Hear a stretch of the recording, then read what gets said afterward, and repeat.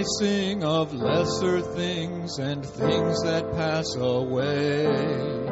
When I've a friend like Jesus now to sing about each day, I have no song to sing but that of Christ my King. To Him my praise I'll bring forevermore.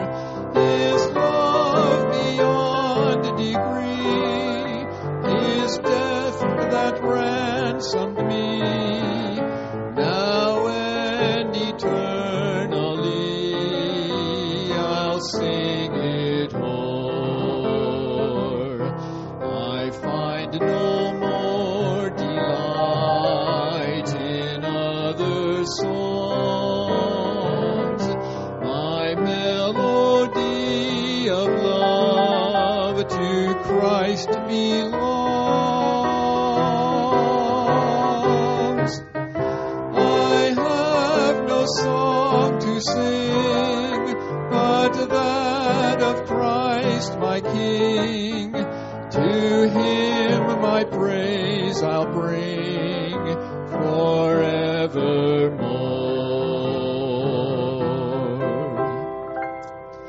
He is the theme of angel song that fills the heavens above. Should I not join their chorus sweet and praise the Lord I love? I have no song to sing but that of Christ my King. To Him my praise I'll bring forevermore. His love beyond degree, His death that ransomed me, now and eternally I'll sing it o'er. I find no more delight in other songs. My melody of love to Christ belongs. I have no song to sing but that of Christ my King. To Him my praise I'll bring forevermore.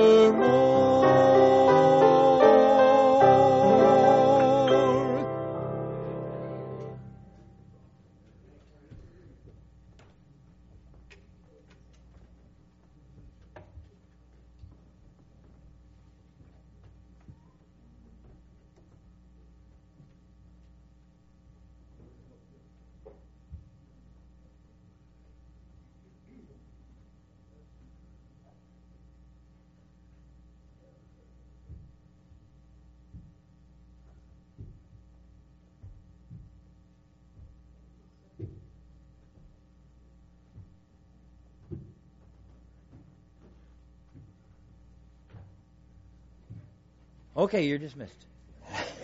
That was quite a production. Okay. All righty. Well, let's just see. We can't put this right there. Just do that right there. Okay. A little water.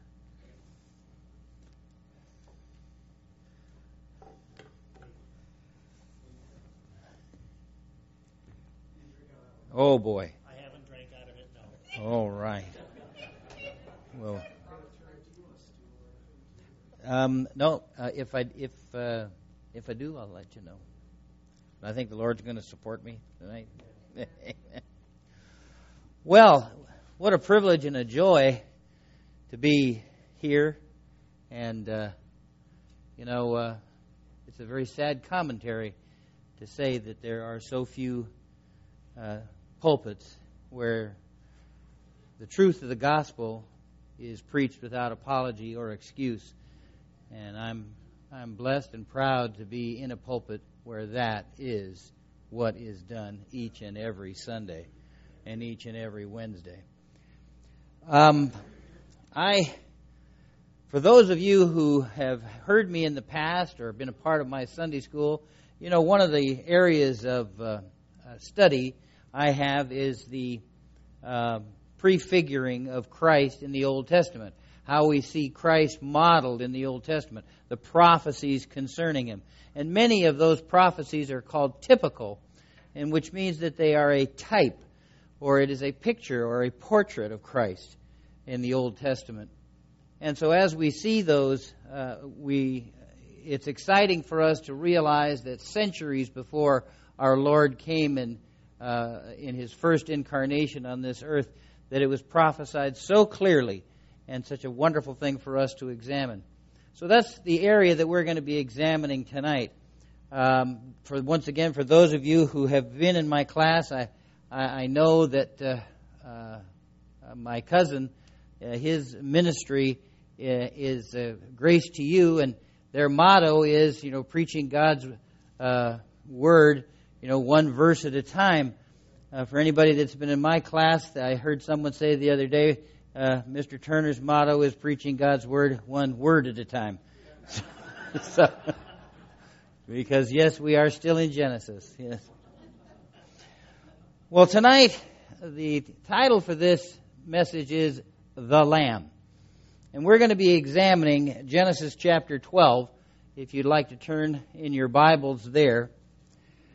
And it is, the Passover has just taken place just a matter of weeks ago. And this is one of those messages that I delight in sharing because it is such a wonderful portrait. Once again, a word portrait, a picture portrait, an acting out of our Lord's suffering and death for us, and how much we need to truly study our Word and really know. But so we're looking at chapter 12 tonight, and the institution and ritual of the Passover do provide us with a sacred and utterly remarkable prophetic portrait of the Calvarian sacrificial atoning work of our Lord Jesus Christ. The Passover prophetic portrait may be gathered from the frequency with which the title of Lamb is applied to our Lord Savior.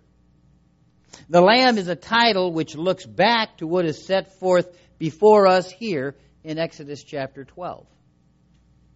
Messianic predictions contemplated the suffering Messiah that was, as Isaiah 53:7 says, was brought as a lamb to the slaughter. John the Baptist recognized and hailed him, "Behold, the Lamb of God, which taketh away the sin of the world," in John 1:29. The Apostle Peter speaks of him as a lamb without blemish and without spot in 1 Peter 1:19. The Apostle John uses this same title at least 28 times in the closing book of our Bible, Revelation.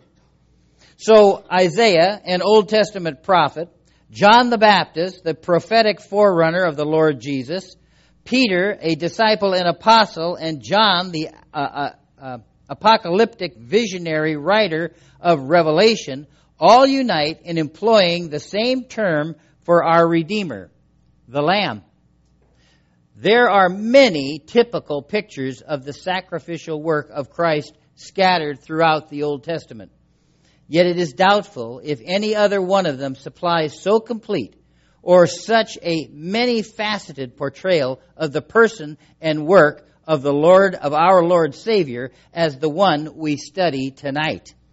The Passover sets forth both the Godward and manward aspects of the atonement. The Passover prefigures Christ satisfying the demands of God the Father. The Passover views Christ as a substitute for the elect sinners that, as Ephesians 1:4 says, He hath chosen before the foundations of the world. There is no vital phase of the cross in either its nature or its sacred results that is not modeled here for us in chapter 12. May we all prayerfully accrue and acquire and retain the lessons and blessings that come from attention to the details generously provided to us by the Holy Scriptures. Gracious God and Father, we thank you so much for this privilege to be here tonight and to, in a fellowship, gather together and study your word. I pray, Heavenly Father, that you would just tenderize those who are here tonight to the prompting of the Holy Spirit, and that they would be sensitive to his prompting. Heavenly Father, I ask that you would hide the self-life of the one who ministers in the message, and we pray that you would be glorified and magnified in all that takes place here tonight. And in Jesus' precious name we ask these things. Amen. As we examine the contents of Exodus chapter 12, the first thing we notice is that the institution of the Passover changed Israel's calendar. Exodus chapter 12. Exodus 12:2, the verse says, "This month shall be unto you the beginning of months. It shall be the first month of the year to you." A simple verse, but incredibly and profoundly significant. Passover month was to begin Israel's year. Only from this point was their national existence to be counted. They had just spent over 400 years in captivity in Egypt, and yet the Lord prescribed that their history would begin here as a nation. The new year did not begin exactly with the Passover night itself, for that fell between the 14th and 15th of Nisan. Now, the Passover lamb was a prophetic portrait of the Lord Jesus, and the chronology of the civilized world is dated to the birth of Christ. Interesting. Anno Mundi, the year of the world, has been replaced with Anno Domini, the year of our Lord. The coming of Christ to this earth changed the calendar. And the most conspicuous aspect of this is that our calendar today is not dated from our Lord's death, but is dated from his birth. The whole world reckons time from the birth of the holy babe of Bethlehem, and so it is that the Lord of time has written his signature upon the recorded calendars of time itself. But there is another application of what we have just learned. The Passover speaks not only of Christ offering himself as a sacrifice, a sin offering to God, but it also pictures us, you and me, the believing sinner, and models our appropriation of Christ's sin offering. The slaying of the lamb looks at the Godward side of the cross. The sprinkling of the blood speaks of faith's application. And it is this which changes our relationship to God. But our appropriation of Christ's atoning sacrifice is not the first thing. Preceding this is the divine work of grace within us. While we remain dead in trespasses and sin, there is no turning to Christ. No, there is no discernment and no capacity to discern our need of him. As long as we are lost in sin, we do not see Christ as a Savior. We don't even respect him as more than our atoning sacrifice, the very creator of the world. I was telling my class this morning, we have to remember that the Apostle Peter in Acts 3 was preaching to a Jewish congregation. They had similar understandings, and they had a foundation that was the same. They had the Scriptures. They had the Ten Commandments. They had the understanding regarding God as the creator of everything. So when Peter was speaking to his listeners in Acts chapter 3, he was preaching about Christ crucified. And God's Word tells us that to the Jews, it was foolishness. It was a stumbling block. And this stumbling block was difficult, but it was a stumbling block. In Acts 17, Paul, preaching to Greeks who did not have that foundation, who had a completely different worldview. When they heard the gospel, they thought it was foolishness. Folks, we live in an Acts 17 world. When you go out and you give your testimony and your witness, we don't have an Acts 3 world to deal with anymore because we do not have a common denominator. We live in a world where they say there is no sin. We live in a world where everything is relative. We live in a world where we wonder why that we have campuses that are filled with violence and death and suicide. And the reason is because we've had professors in classes teaching our young people that their lives are worthless, that they come from nothing, their lives are meaningless, that they have no more value or meaning than a maggot in a garbage pan.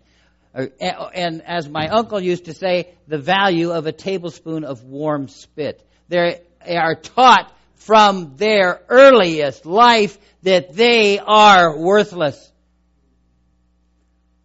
When we remember back, and those of us who are here tonight can appreciate hearing Jerry Falwell 30, 40 years ago.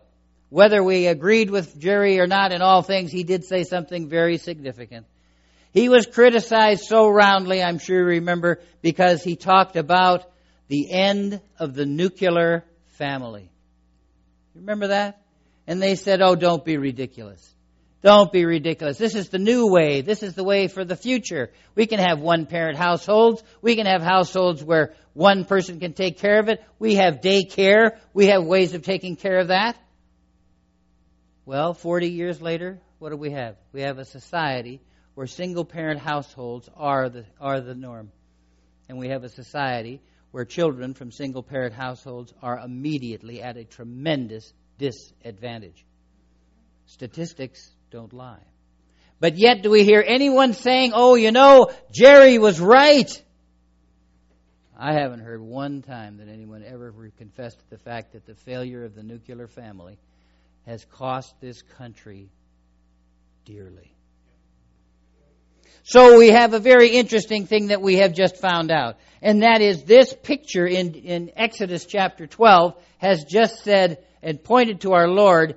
By not having the Passover, the date that Israel would date their calendar would date from the beginning of the month of the Passover rather than the Passover night itself, is a picture of Christ where our date in the world is dated from His birth and not His death. In 1 Corinthians 2:14, God's Word says, the natural man receiveth not the things of the Spirit of God, for they are foolishness unto him. Neither can he know them because they are spiritually discerned. Except a man be born again, he cannot see the kingdom or the things of God, according to John 3:3. We all understand the concept of cause and effect. Regeneration is the cause. Faith's application of the sacrifice of Christ is the effect. The new birth is the beginning of the new life. Because of this, Israel's new calendar dated not, as I said, from the Passover itself, but from the beginning of the month in which it occurred. The truth model here is truly awesome. Our calendar dates from Christ's birth and not His death. Israel's calendar was to date from the beginning of the record of the Passover, not the sacrifice of the Lamb. All the years we lived before we became new creatures in Christ are not reckoned to our account. The past is blotted out. Our unregenerate days were so much lost time. Our past lives in the service of sin and Satan were wasted. 2 Corinthians 5:17, God's Word says, therefore, if any man be in Christ Jesus, he is a new creature. Old things are passed away. Behold, all things are become new. We need to remember and remind the society in which we live in today that rehabilitation is not the answer. The problem is sin, and we need new creatures in Christ Jesus. In verse 3 of Exodus chapter 12, we receive the first instruction in connection with a lamb. Exodus 12:3, God's Word says, speak ye unto all the congregation of Israel, saying, in the 10th day of this month, they shall take to them every man a lamb, according to the house of their fathers, a lamb for an house.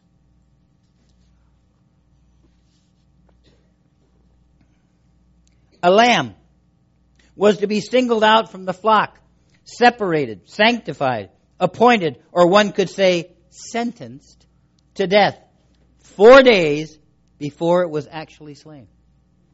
Christ was marked out for death before he was actually slain.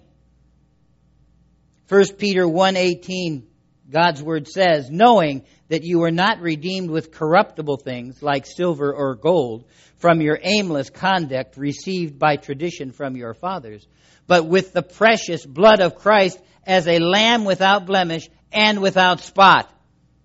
He indeed was foreordained before the foundation of the world. God paid a ransom to save you and me, and the ransom he paid was not mere gold or silver. It was the precious blood of Christ, the sinless, spotless Lamb of God. God chose him as your ransom long before the world began. It is to this that the singling out of a lamb 4 days before its slaying points, because 4 is the number of the world. We have a picture here in the Old Testament as Israel is about to leave Egypt. We have a picture of our Lord being singled out.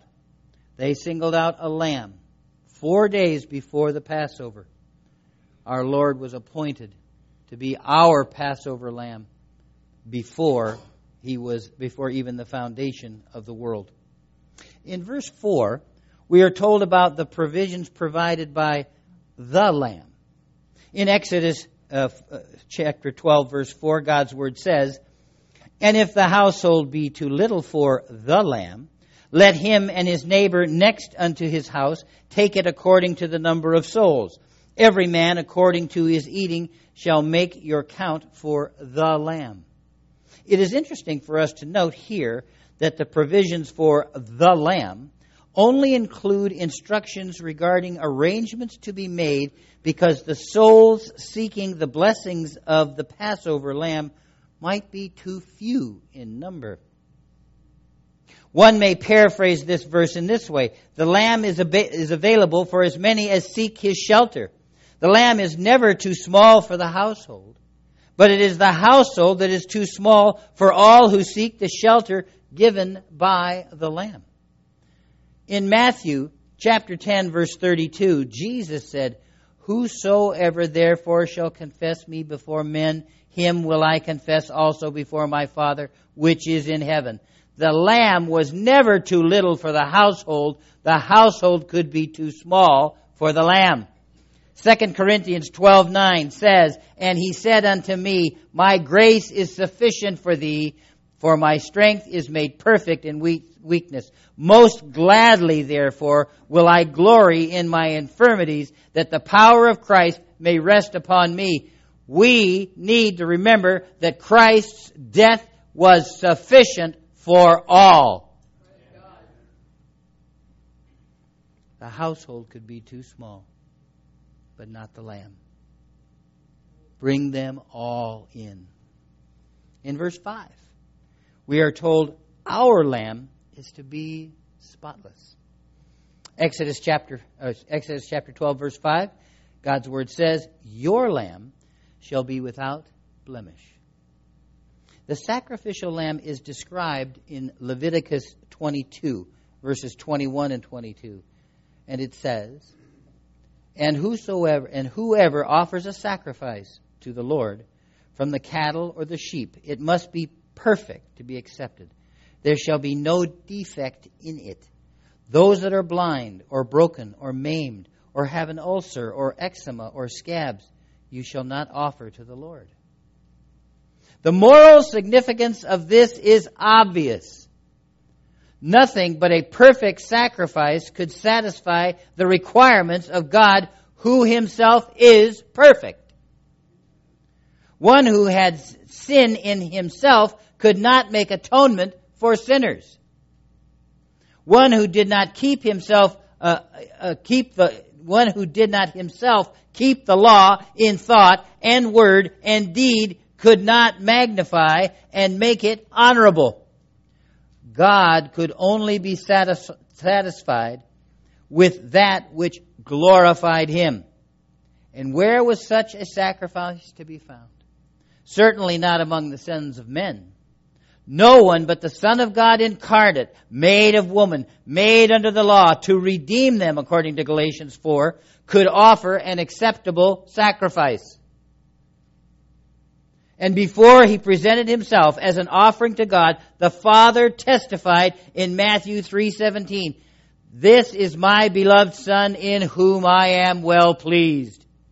Our Lord is the fulfillment of the portrait of the perfect Lamb. As Peter tells us, Christ was a lamb without blemish and without spot. Remarkably enough, as we study this, it is interesting for us to note that when John the Baptist saw and hailed Christ, he said, "Behold the Lamb of God who taketh away the sin of the world."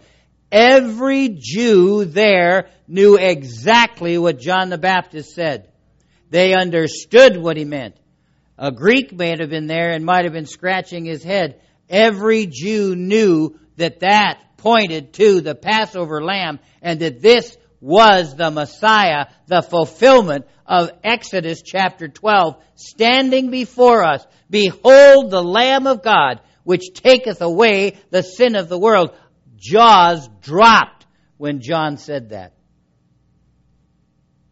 In Exodus chapter 12, verse 5, we are told, "Your lamb shall be without blemish and a male of the first year." The age of the sacrifice is here prescribed. It is to be a male of the first year. The Hebrew phrase is a male, the son of a year. That is, your lamb is to be 1 year old. Your lamb was not to be too young or too old. It was to die in the fullness of its strength. Christ died for us not in old age, nor in childhood, or boyhood, or in youth, but in the fullness of his manhood. In the language of messianic prediction, Christ was cut off in the midst of his days, according to Psalm 102:34. Let's just take a moment to examine the incredible, remarkable ascent of the Lamb in this passage of Scripture. Just take a peek at this. In verse 3, he is a lamb. In verse 4, he becomes the Lamb. In verse 5, it becomes personal. He is your Lamb, or our Lamb, or even more significantly, my Lamb. That's Scripture. That's amazing. The order here is spiritually significant and will enhance our appreciation of the Lord Jesus, the very cornerstone of our salvation. While in our unregenerate state, Christ appeared to us as nothing more than a lamb. We saw him, and as Isaiah 53:2 says so well, there was no beauty that we should desire him. Nothing special, just a lamb. No discernment. We're lost in trespasses and sin. What does Christ's sacrifice have to do for me? It means nothing to me. But when the Holy Spirit awakened us from the sleep of death, when he made us see our sinful and lost condition and turned our gaze toward Christ, then we behold him as the Lamb. We understand his uniqueness, his matchless perfection. We learn that neither is there salvation in any other, for there is none other name under heaven given among men whereby we must be saved, according to Peter in Acts 4:12. I was teaching my class just 2 weeks ago that there is a difference between the law, the 10 Commandments, and grace. And the biggest difference is the law was not designed to save. The law was designed to convict. Tina said to me, You can see how dirty your face is in a mirror, but you can't wash your face with a mirror. It takes grace. Finally, when God in His sovereign grace gives us the faith required to receive Christ as our own personal Savior, only only then could He be said to be your lamb, our lamb, my lamb. When the work of the Holy Spirit has convicted us and made us realize how sinful and lost we are, facing an eternity separate from Christ and politically incorrect as it may be, to spend eternity in hell. Then we see Christ as our lamb, my lamb. And that's what brings us to the altar. That's what makes us realize that there, Christ at Calvary was innocent and that He died for us, the guilty. Each and every elect and believing sinner can say with the Apostle Paul in Galatians 2:20, I am crucified with Christ, nevertheless I live. Yet not I, but Christ liveth in me. And the life which I now live in the flesh, I live by the faith of the Son of God, who loved me and gave Himself for me. Last but not least, Ephesians 2:8-9. For by grace are ye saved through faith, and that not of yourselves. It is the gift of God, not of works, lest any man should boast. We have nothing to do with our salvation. It is Christ and God alone that gives us even the faith to believe. In Exodus 12:6, we are told that our lamb was to be killed. And ye shall keep it until the 14th day of the same month. And the whole assembly of the congregation of Israel shall kill it in the evening. Death must be inflicted either upon the guilty transgressor or upon an innocent substitute. It's interesting for us to consider here that we are told to bring our lamb 4 days before the Passover sacrifice. What would happen in your house if you brought a dear, precious lamb into your house? Can you imagine how much you'd love him, how much you'd cuddle him, how much your children would love him? And what would be one of the first things we would notice? He is innocent. There's nothing wrong. And because we were told to find a lamb without spot and without blemish. And this lamb loves us, and we love him. Imagine the family playing with this little innocent lamb every day leading up to the day when we are told we must kill the lamb for our sins.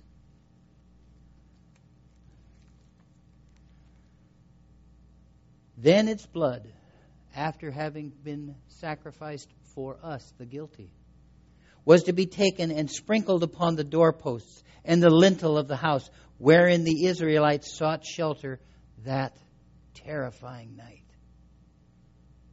Hebrews 9:22, God's word says, without shedding of blood is no remission, and without sprinkling of blood is no salvation.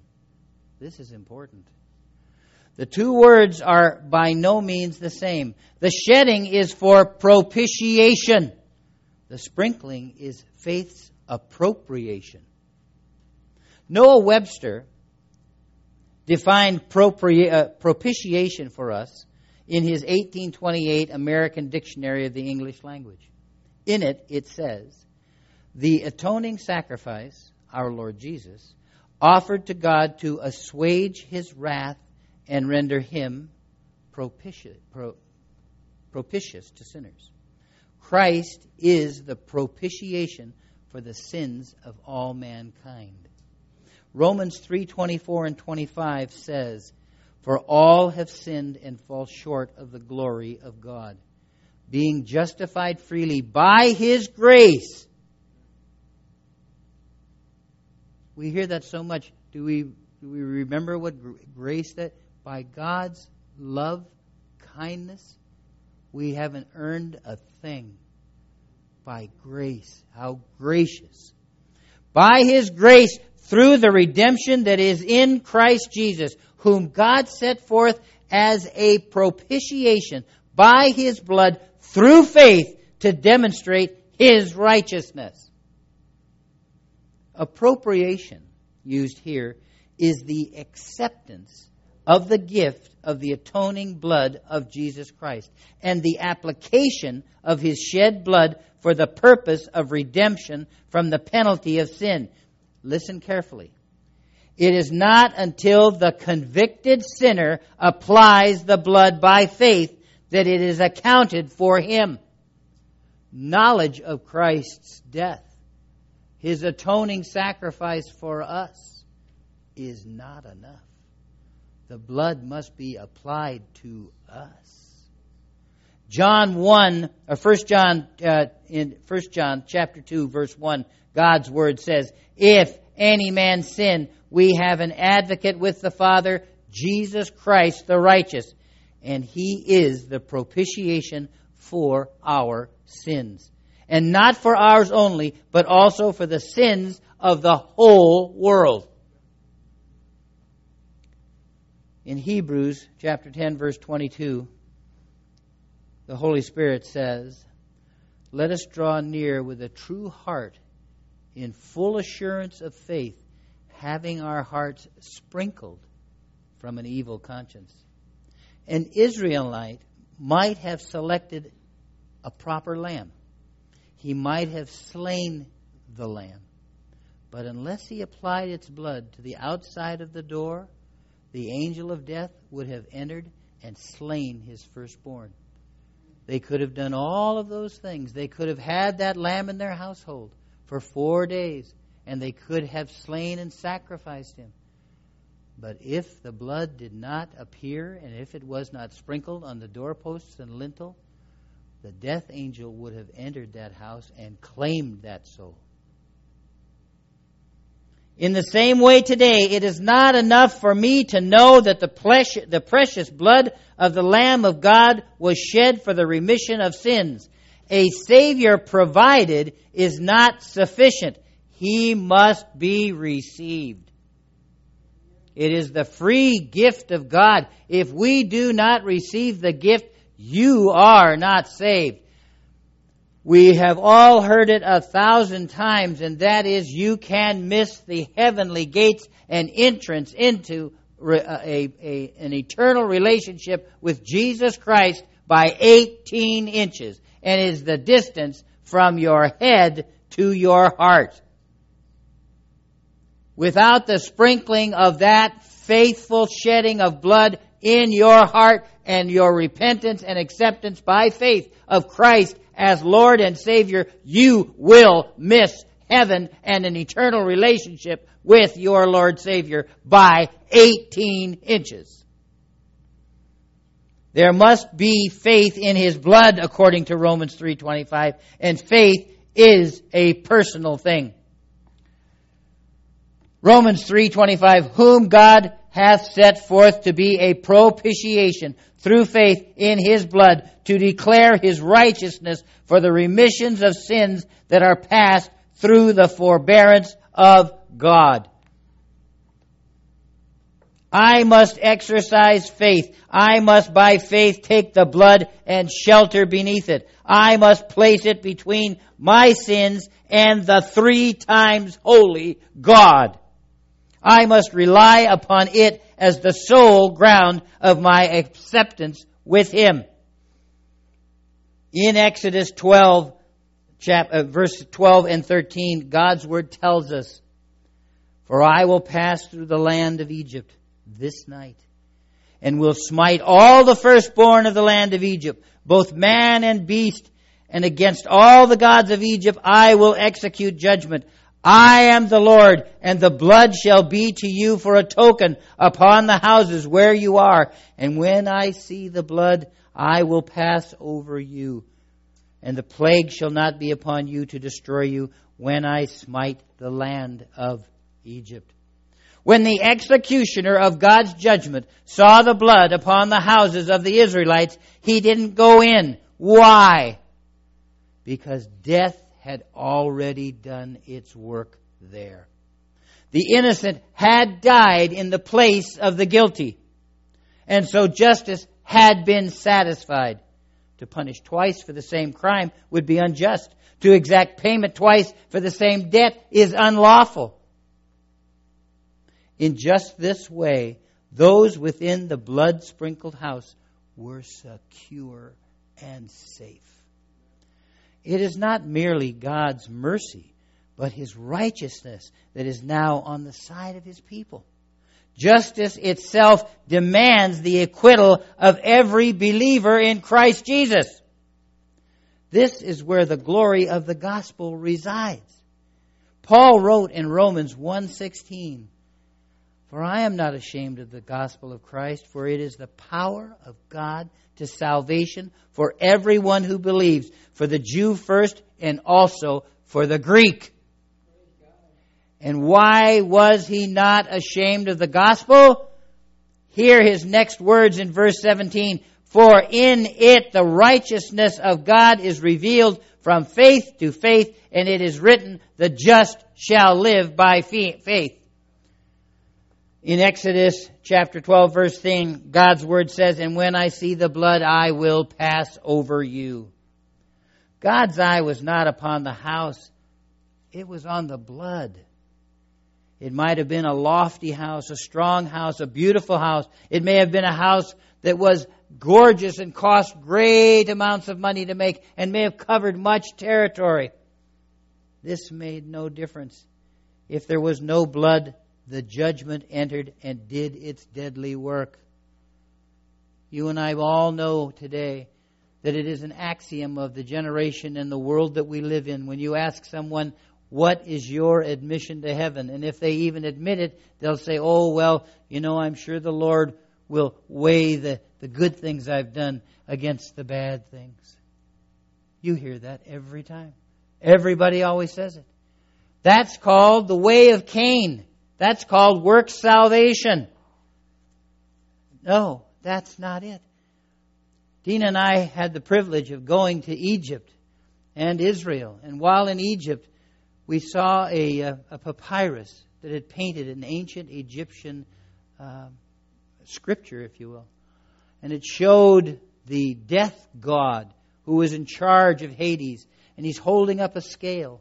And on the scale are two things: the man's heart who's on trial and a feather. And and the feather represents his innocence and purity, and his heart represents his interior self, who he is. And if his heart weighs more than a feather, then the crocodile gobbles him up and he spends his life in hell. Work salvation is as old as the way of Cain. If there was no blood on this beautiful house, the judgment entered and did its deadly work. Its height, its strength, its magnificence was good for nothing if the blood was not there. On the other hand, the house might be a miserable hovel, falling to pieces with age and decay, but that didn't matter. If the blood was on the door, those within were perfectly safe and secure. Also, God's eye was not on those within the house. They might be the direct descendants of Abraham. They might have been circumcised on the 8th day, and in their outward life they might have walked blamelessly so far as the law was concerned. But it was neither their genealogy, nor their ceremonial observances, nor their works which secured deliverance from God's judgment. It was their personal application of the shed blood, and that alone. Verse 13, "And the blood shall be to you for a token upon the houses where ye are. And when I see the blood, I will pass over you." To the mind of the natural man, this was consummate folly. What difference will it make, one might ask, if blood be smeared upon the door? The natural man does not receive the things of the Spirit of God, for they are foolishness to him. 1 Corinthians 2:14. Supremely true in this connection with God's way of salvation. In 1 Corinthians chapter 1, verse 18 and 23, for the message of the cross is foolishness to those who are perishing, but to us who are being saved, it is the power of God. But we preach Christ crucified, to the Jews a stumbling block, and to the Greeks foolishness. It is faith, not reasoning, which God requires. It was faith which rendered the Passover sacrifice effective. Through faith he kept the Passover and the sprinkling of blood, lest he that destroyed the firstborn should touch you. Hebrews 11:28. And I remind you again, for by grace he is saved through faith, and that not of yourselves. It is the gift of God, not of works, lest any man should boast. Amen. You know, our church has 4 invitations that we give. And those 4 invitations are salvation first and foremost. John 3:16 and 17, our Lord said, for God so loved the world that he gave his only begotten Son, that whoever believes in him should not perish, but have everlasting life. For God did not send his Son into the world to condemn the world, but that the whole world through him might be saved. 1 John 2, if any man sin, we have an advocate with the Father, Jesus Christ the righteous. And he is the propitiation for our sins, and not for ours only, but also for the sins of the whole world. Romans 6:23 tells us, for the wages of sin is death, but the gift of God is eternal life in Christ Jesus our Lord. Romans 8:16 and 17, and this is very important. And that is, do you know that you're saved? Can you know you're saved? According to Romans 8:16, God's Word and Paul say yes. The Spirit Himself bears witness with our spirit that we are children of God. And if children, then heirs, heirs of God and joint heirs with Christ, if indeed we suffer with Him, that we may also be glorified together. Do you know you're saved? Is there a spirit that testifies in your heart that you know that you're born again? Don't make the mistake of pretending that you're saved. The Scriptures clearly teach that the Holy Spirit is as much a person as either the Father or the Son. In Acts 13:2 He speaks. In John 14:26 He teaches. In John 16:8 He reproves. In Titus 3:5 He regenerates. In 1 Corinthians 12:13 He baptizes. In Romans 8:14 He leads. He produces fruit in Galatians 5:22, and He empowers and does many other things that require personal action, including bearing witness. A very real evidence that we have indeed been saved is this inward witness in our hearts that we are truly born again into God's family. Are you born again tonight? Don't leave this auditorium with a question. The next thing that we have is an invitation in our church, and are proud of it, is rededication. And that can simply be stated in 1 John 1:9. If we confess our sins, He is faithful and just to forgive us our sins and to cleanse us from all unrighteousness. And we invite you to the altar to come and just pray. If you need to speak to someone will be happy to talk with you. The next invitation we have is baptism. Do you know the Lord? If you do, have you been baptized? Acts 10:14, Peter said, and he commanded them to be baptized in the name of the Lord. Have you followed the Lord in baptism? Have you given your baptismal testimony? Colossians 2:12, God's Word says, we are buried with Him in baptism, wherein also you are risen with Him through the faith of the operation of God, who hath raised Him from the dead. Have we followed Him in baptism? Have you? Lastly, this is a wonderful church. We preach the gospel without apology or excuse. And we have an invitation for church membership. We have an invitation for church membership. Would you like to make this place your spiritual home? If you know Jesus as your Lord and Savior, and if you have been baptized or need to be baptized, we'd love to have you be a part of our congregation. This is a loving, wonderful church that bears a wonderful witness to our Lord and Savior, Jesus Christ. So this evening, I ask you to prayerfully consider, am I born again? Do I know Christ as Savior? Am I sure? Does my spirit bear witness that I am saved? Do I need to rededicate? Do I need to spend a time of prayer at the altar tonight? Do I need to be baptized? And am I looking for a church home? So consider these things tonight. Pastor? Yeah. Yes.